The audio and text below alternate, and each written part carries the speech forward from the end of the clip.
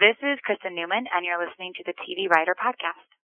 Hosted by Gray Jones, the TV Writer Podcast is brought to you by Script Magazine and ScriptMag.com, the leading source for scriptwriting information in print and on the web. And by Final Draft scriptwriting software, the entertainment industry standard for scriptwriting worldwide. My name is Gray Jones, and I want to welcome you to the TV Writer Podcast, partner of Script Magazine, episode 38 for Thursday, October 20th, 2011. Well, it is October, and October 28th, something very exciting is happening, and that's that Chuck Season 5 is coming on NBC. It's now on Friday nights, and for the next 2 episodes of the TV Writer Podcast, I'm going to be having some Chuck writers on the podcast. This week, I'm very, very excited to present writer-producer Kristen Newman, who was a new writer as of Season 4 on Chuck, but not a new writer. She's got a lot of great experience writing on lots of great comedies, and you're going to hear about that in her interview. And as well, next week, there's going to be Craig DiGregorio and Phil Klemmer. So really, really excited to have these Chuck writers on, and as you probably know, Chuck is a great story of the little engine that could. Going 5 seasons is something that not a lot of shows can do, and they've been able to keep on chugging. And so we're coming into their final season, the last 13 episodes, and it's really, really exciting to talk to these writers. Of course, I do host a podcast for Chuck. You can find that at chuckpodcast.com, and episodes will be resuming as soon as the new episode of Chuck comes. So starting the first week of November, you can watch for new episodes at chuckpodcast.com. And of course, the website for this podcast is at tvwriterpodcast.com. There's lots of great resources on the website, like a database of TV writers on Twitter. You can find almost 900 writers there. And as well, there are many web links that take you to great writing resources, lots of books that you can buy on the site, which do help to support the podcast and also help your writing. And if you ever have a problem connecting to either of these sites, you can get them also on blip.tv. For the Chuck podcast, it's at blip.tv/Chuck podcast. And for the TV Writer Podcast, it's at blip.tv/TV Writer Podcast. And if you're new to either of these podcasts, I urge you to check out the back episodes.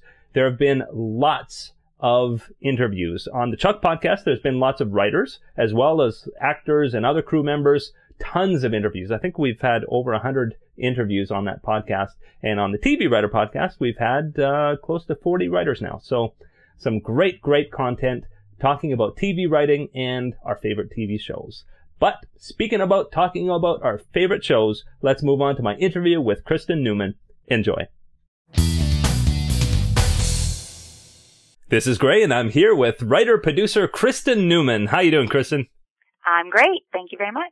Well, it's such a pleasure to have you on the podcast, in particular because I've actually met almost all of the writers from Chuck, but not the latest batch. And so you're the first of the new batch of writers to be able to be interviewed on the podcast. And so welcome. Thank you so much. I'm excited to add my voice to those who've come before. Cool. And so we will get to Chuck near the end of the interview. I know there's going to be a lot of Chuck fans listening in, so be patient. The questions for Chuck will come up toward the end. But first, we want to get to know you a little bit. My boring life first.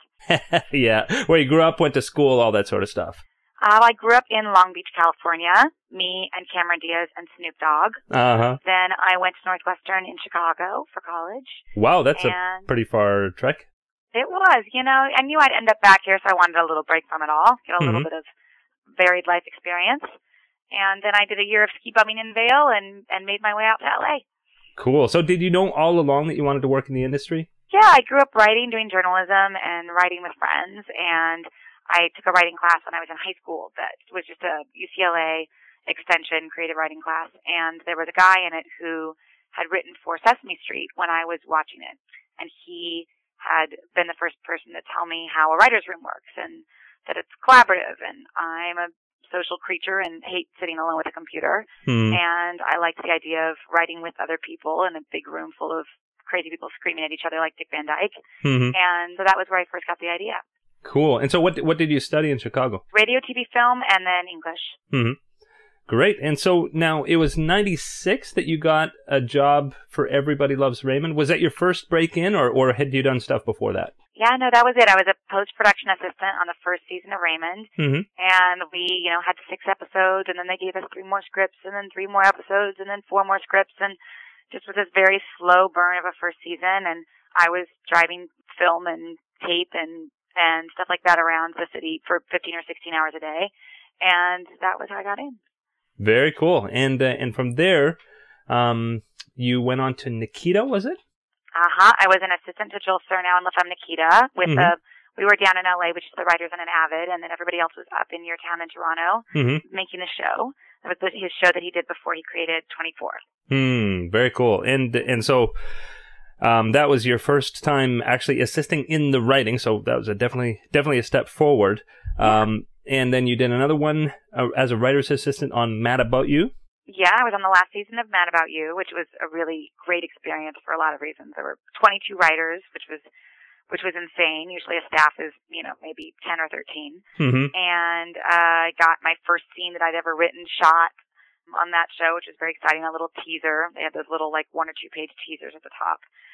And I wrote one that got shot, and I had a really great experience. I was starting to take UCLA Extension sitcom writing classes around then. So I was on the side writing specs and trying to get the writers to read them, and made a million friends there because we were always at work. So it was a great experience.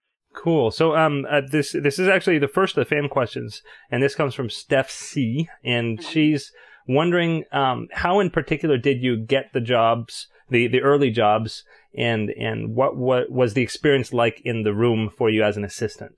Well, the very, very first jobs, I really didn't know anybody, but I, had anybody that I could find that had any relationship to anything, I would take out to lunch and sort of question. And I finally got a hold of a family friend whose boyfriend's ex-wife was an executive at Warner Brothers. And they were still friends enough that she took my resume and made a couple phone calls and got me a couple interviews, and that was how I got my first PA job. And then after that, it was a matter of the next couple were still hard to get. We're still kind of, cranking through lists of production companies and faxing resumes. And then you started to know a couple people, and once I knew people, then I started to kind of have my resume passed around for me. But yeah, it was just really pushing, faxing a lot of resumes. And then as far as the assistant experience, it's terrible. It's a very, very terrible experience. Oh, yeah? But great. It's like grad school for sure. Specifically being a writer's assistant is amazing. The PA stuff is schleppy and hard, but being a writer's assistant is great because you are sitting there, fly on the wall, typing down everything that everybody says. And so you get to watch what works and what doesn't, and especially in comedy writing, which is, my career entirely up until Chuck with straight comedy. It's so much about the verbal element of pitching the joke and coming up with a story as a group. And so how you act and speak and present yourself and present your ideas and react to other people's ideas is 80% of the game. So getting to sit quietly and kind of watch what people did right and wrong as an assistant was really valuable and great. You learn a lot of tricks of the trade. I really didn't end up in comedy because I thought I was hilarious. I just sort of ended up in comedy because it seemed like the people who I liked the most, who I seemed the most liked, that's what they were doing. And so, I had to really learn how to write a joke, and that's learnable, it turns out. So I like those years. Oh, really? Okay, well, maybe tell me a little bit about that. I mean, I know there's tons of books written on the subject, but in your experience, learning how to write the joke, was that just something that came by observing the room, or is there a nugget that you can give on how to learn that? It's a rhythm thing a lot, but you start to watch professional comedy writers pitch 100 jokes a day, and you start to see not just how to structure a joke, how to set something up and surprise the person in what they thought they were going to hear, which makes it funny, but also how to read a page and see where there's a hole where a joke could fit. I would notice that when we'd be going around, tabling, we call it tabling a script, when all of the writers will take somebody's script and go through it and write jokes, and then you sit as a group and you go through and punch it up with all the new jokes. 95% of the time in one of those sessions, 12 writers will all say, I've got something a third of the way down on page 4, and everybody will have found that same hole. and they'll all have different jokes, but they will have all like zeroed in on like that's a spot where you could make a joke, you know. And so just kind of learning that and being able to see the joke holes and see an opportunity for a twist and seeing like, oh, you can either use this turn of phrase that you've heard a million times, or you can start with that turn of phrase that you've heard a million times, but finish it with with different words that because it's surprising are funny. You know, just there's little rules of three. There's end on the funny part. There's there's all these, who knows if they're true, but kind of lore about what's funny and what's not, even like what consonants are funny and what consonants are not. And, just being around comedy writers and kind of and absorbing it was really the best. Yeah. I've heard that there's some crazy things like, I'm just pulling this out of a hat, but like pickles aren't funny. Pickles are very funny because peas and cuz are very funny. Very cool. Apparently, though, like there was a big rule on that 70s show, which is that pirates are never funny. Pirates are never funny. Pirates are funny to writers, but not funny to anybody else, it turns out. Okay, well, actually, that's leading up to my next question. That 70s show, you started as a writer's assistant, but stayed for a long time. Tell me about that experience. Well, that was great. That was my big break. So I was a writer's assistant on the second season there, and, on the side was passing my spec scripts around to the writers who expressed interest in the fact that I wanted to write.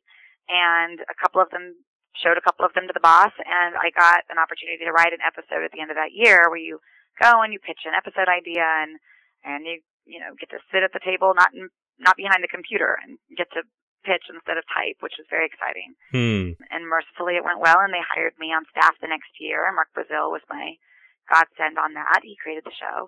And then the show just kept going, so I was there for 6 more years. And it was an amazing experience. We did 220 episodes or something, and wow, continued every year to feel like we absolutely had no more stories to tell. And then you do another season, and so it really taught me that like even when you feel certain that you're tapped out, the writers keep living, right? You keep having life experiences, and so you keep coming up with ideas. Even if you like on 70 Show, we froze them in time. Over 8 years, they only got to really age 3 years. And so it wasn't even like they could graduate high school, go to college, get married, have kids, like do what would give you new stories in another series. We kept them in a basement in high school for like 5 or 6 years, just sitting in a basement in high school, still being in high school. So it was really difficult to keep coming up with stories, but it taught me a lot about having faith that they will keep coming, even if you have no idea what they might be. And what kind of research did you do on that show? Well, not much. Everyone always asked that because it was set in the 70s, but I did a lot of the music placement for a few years on the show. So I did a lot of music research just because I was finding the cues a lot. But other than that, you'd have to Google something here or there about a movie or a TV show that you wanted to make a joke about. But really early on in the series, like maybe first season, they were doing things like the gas crisis and whatever it was. But after a couple of years, I think everyone realized, the show is really timeless. It's really just about teenagers and family, and, everyone from any time can relate to it. Yeah. So we really just left the kind of clothes and music be the last kind of remainders of the 70s, and then otherwise just wrote it like it was present day. Very, very cool. Well, so and then you got up to the supervising producer level, and then came something which there's not as many now as there used to be, but the words overall deal are like the motherlode in TV writing. Tell me about that overall deal that you got. Well, I was at 20th Century Fox, and yeah, it was very exciting, and it probably mostly came because I got a job offer on How I Met Your Mother, which was one of their shows. So that was sort of the last dying breaths of overall deals. It used to be that overall deals, they would just sort of pay you to sit home and dream up TV shows. And those sort of got killed off by like the Friends and Seinfeld writers who all got $12 million and never came up with any other TV shows. Oh my. So those kind of got killed off before I came up. So now what deals are usually they pay you a lump sum to own you for the year, but also put you on a staff of the show. So they're still getting their money out of you that way. So I was on How I Met Your Mother, and then the next year I was on this 6 episodes of this Farrelly Brothers sitcom called Unhitched that was starring Craig Bierko and Rashida Jones, and then the strike happened.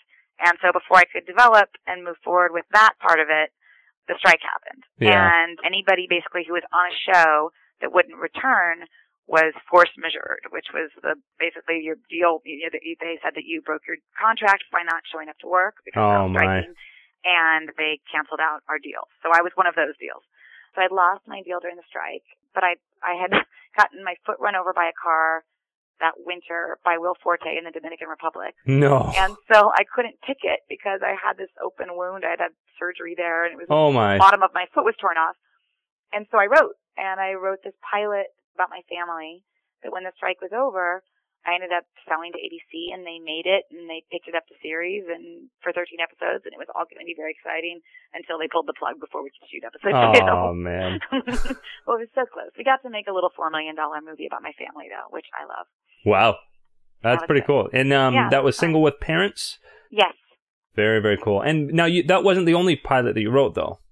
No, I've also, over the years, I wrote a multi-cam pilot for CBS a couple years ago with Warner Brothers. And then I wrote a single-cam pilot for NBC last year that was starring Kristen Davis and based on this self-help book called The Happiness Project. But Angela Bromstead lost her job in the middle of that process, and she bought the project. So it didn't get made by Bob Greenblatt once he took control of NBC. And so those were the pilots. And now in the meantime, I've been on Chuck the last 2 years. Very cool. And we'll get to Chuck in a couple of minutes, but.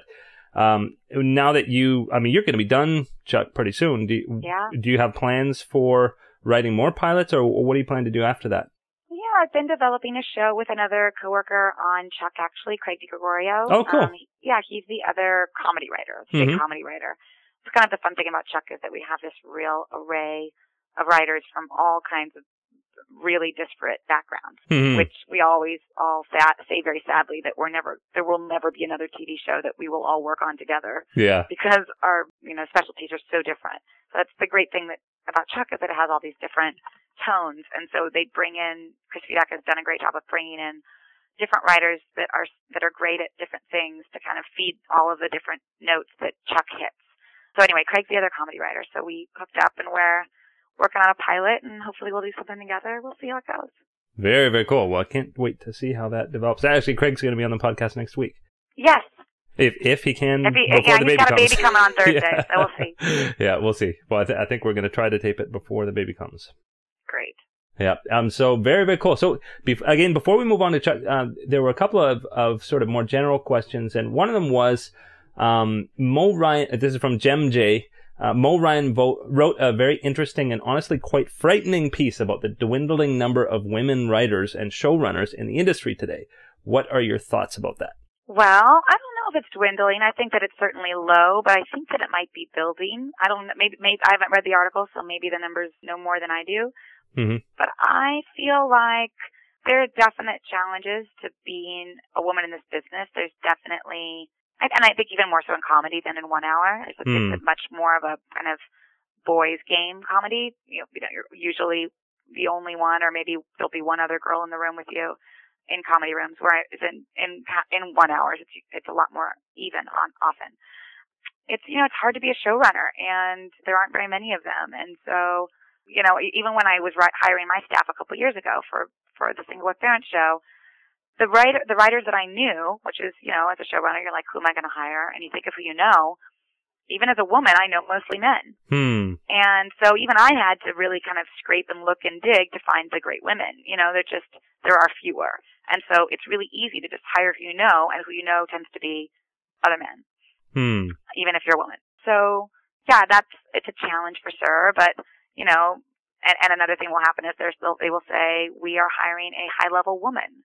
And there is another woman, Sally Bradford, who's a good friend of mine, and she's the exact same age and the exact same experience level, and also comes from sitcoms, and it's just the same as I am as far as resumes go. And every year we're up for the same jobs.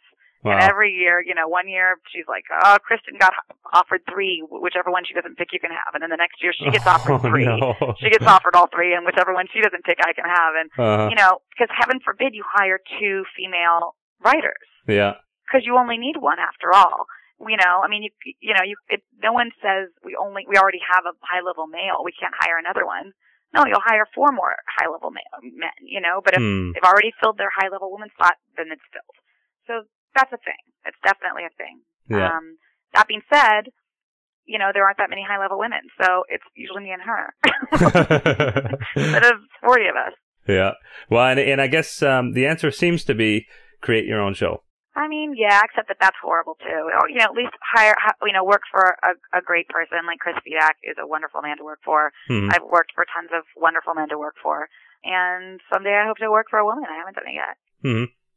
Cool. Well, hopefully you'll have that opportunity. And I mean, I gotta say, there's some great shows that have been created by women. So yeah, absolutely. Absolutely. I'm a huge fan of Liz Merriweather's, and the New Girl's doing great this year. Mm-hmm. And she's a really funny, great writer. And I'm super excited about the fact that now all of a sudden this year, all of the networks, all they want to buy is female-centered comedies, which is bizarre. 2 years ago, nobody wanted a show with a woman at the middle of it. So you get one success like Whitney or Two Broke Girls or The New Girl, and suddenly that's all they want. So, maybe this will be kind of a turning point this year. Very cool.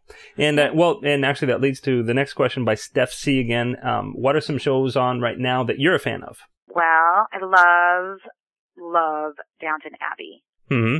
All of the Chuck writers get together on Monday nights, and we have illegally downloaded the second season from the BBC, and we watch them, and we love them, and we get really excited about what they wear, and big storylines about which spoon they're going to use in the dining room, and where the dog is going to be allowed in the Abbey.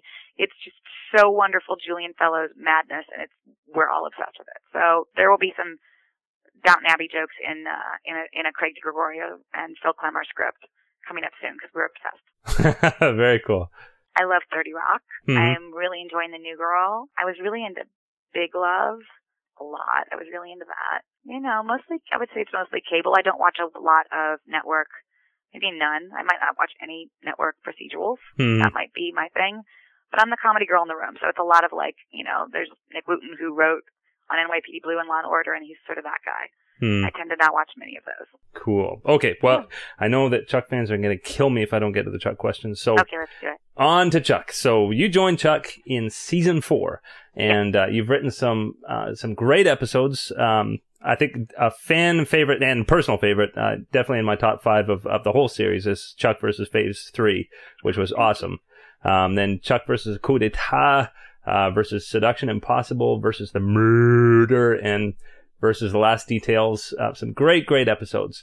But speaking first about getting the job on Chuck, you were stepping into, obviously because you are at the producer level, I guess a co-executive producer. Mm-hmm. And so stepping in at that level, how do you prep for coming into the room and being at that level? Well, you watch a lot of episodes and thank God for Wikipedia and read a lot about the episodes and all of the blogging that's gone on by everybody. I did a lot of reading of, the fan sites and hearing like what people loved and what they hoped would change and all that. I think that's always good to read, and we really all do. We all do read that stuff. So, definitely everybody's voices are heard.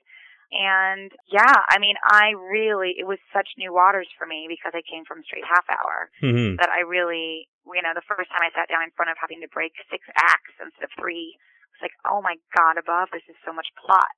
But, everybody has their roles, and there's the people who are great at finding the plot and finding all of that, and then, I'll pop in with like an emotional arc or the jokes or what they're talking about while they rob the bank or whatever it is. And, and then thank God, Nick Wooten or Phil Klemmer or somebody will figure out what the MacGuffin is of the episode and what spy toy they're doing what with and, how to maneuver all of the moves and the action and all of that. And so at first it was very much just kind of trying to fill my role, and what, I felt that I was brought here to do and trying to not worry about my lack of experience in some of the other areas. Mm-hmm. And then, episodes like probably Phase 3, I all of a sudden was like, it is really fun to write action. Mm-hmm. It's really fun to write these one-liner, Clint Eastwood lines over a gun. Especially for Sarah. Yeah, it was really, really fun. So I've been so grateful to get the opportunity to get to really learn how to write action that is more than somebody gets up and walks across the room and sits down and then talks for 4 more pages, which is comedy. So yeah, I feel like I'm learning some new skills, which I'm really grateful for. It was really a breath of fresh air for me. Very cool. So do you think that some 1 hours could be in your future? I hope so. I really do. I really do. But again, like, I really love Chuck because it has also these elements of romance and comedy and silliness and made up fantasy stuff, you know, that you could just really have fun with, you know, like it's hard for me to imagine like cranking out an episode of NCIS. But you know, something that's got a little bit more lightness to it. Sure. I would love that. Or even just a straight, you know, I love The Sopranos. I love Mad Men. I love, you know, something that's just like a straight drama that's really emotionally based. I would be really into also. Very cool. Well, back to Chuck versus Phase 3. We did have a few questions relating directly to that. And for those who aren't Chuck fans who watch the podcast, it was an episode that was really focused on the Sarah character. She had to travel to the ends of the earth to rescue Chuck and kick some butt along the way. And so Muay Thai boxing battles. Yeah. And so one fan, Dennis L, asks about the selection of that episode. How did you end up with that episode? Was that something you asked for? I have the worst memory in the world. I knew that there was going to be something stumped. Can't really remember how it came up exactly. I think that Chris might have reordered things a little bit so that I was writing that one because it was such a chick episode, but I can't really remember. But that might have been true. It was either true for that one or Coup d'etat. I forget which.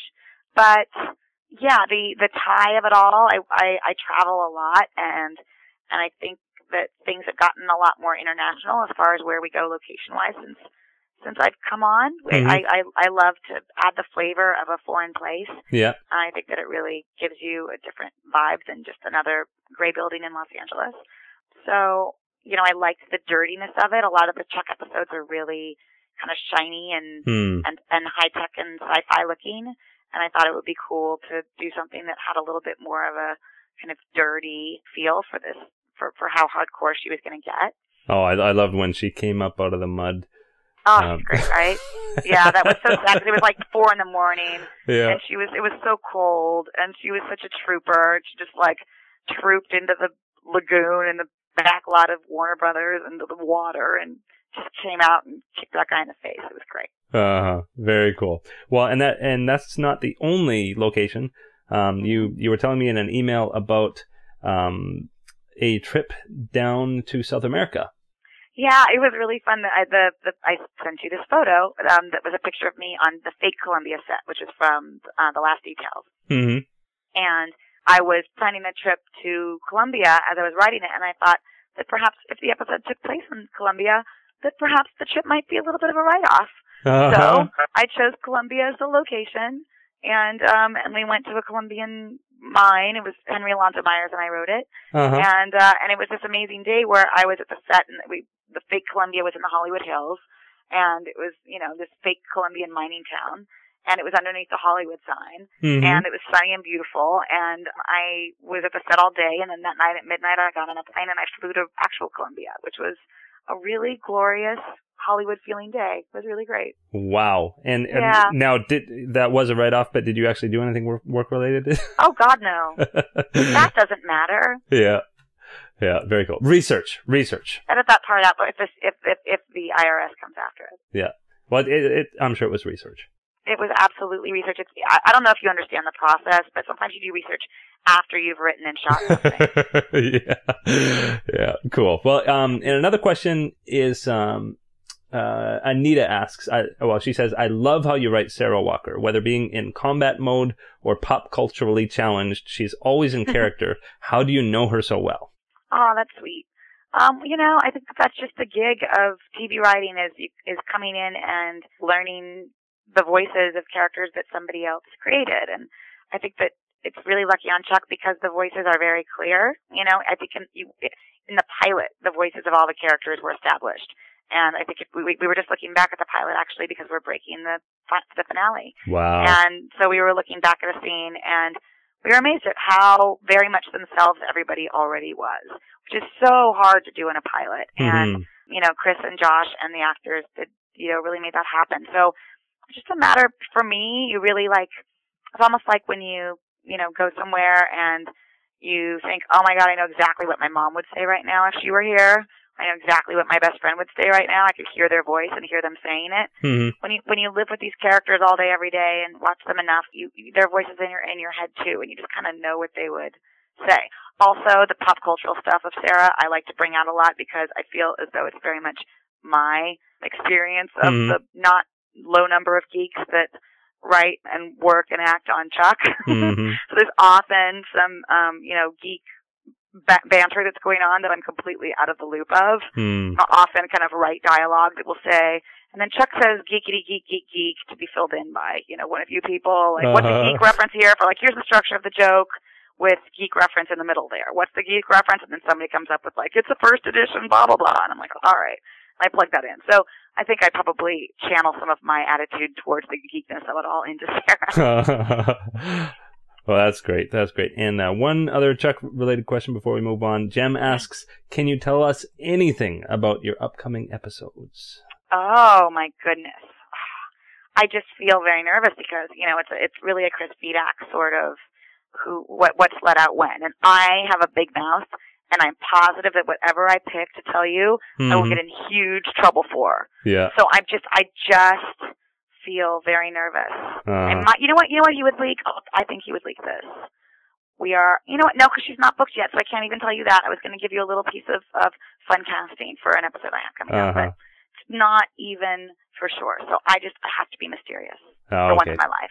We'll be mysterious. Cool. And let me just see. Okay, so I think that's it for Chuck, and we are coming to the end of our time. The last thing we usually do is talk about breaking in tips. So imagining you're speaking to somebody who has just gotten off the boat or the plane or the bus in Los Angeles and wants to break into TV writing. What would you advise them to do?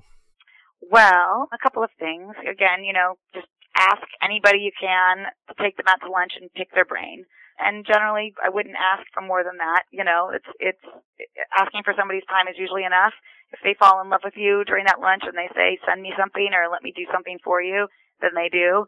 But just to let me just ask you about your experiences is, I think, a great way to try to bend somebody's ear, or a phone call or whatever it is. Can I get 15 minutes to ask how you got in? And you never know, they might warm up and offer you more. As far as writing goes, I really got a lot. I took a couple of different UCLA extension writing classes. I got a lot out of them because I have very poor self-motivation. I used to have even worse. And so just having a teacher with due dates was great for me. And I actually met a friend in my first UCLA extension class that got me the Mad About You job. And, cool. That turned into being able to get, it's very hard to get a first writer's assistant job. And that was my first one. So getting that was a big deal. And then I got her first writer's assistant job on Scrubs, and she ended up writing on Scrubs for 7 years. And, wow. And I ended up, getting the writer's assistant on 70 Show that led to writing for 7 years. So, you'll meet other people in those classes that, might help each other.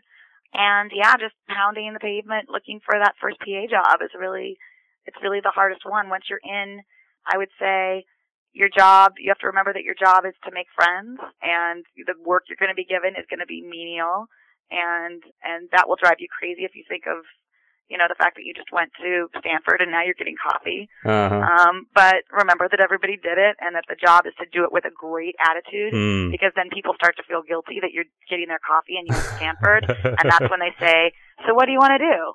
And maybe they'll read your stuff, and maybe they'll send it to their agent, and maybe they'll, we just gave our writer's assistant her second episode. Oh, great.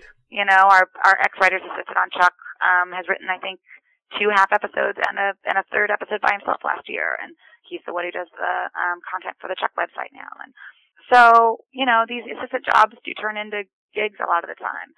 But also, I would say to keep your eye out for when they don't, because some showrunners have a I don't promote assistants policy. And so find that out. Yeah.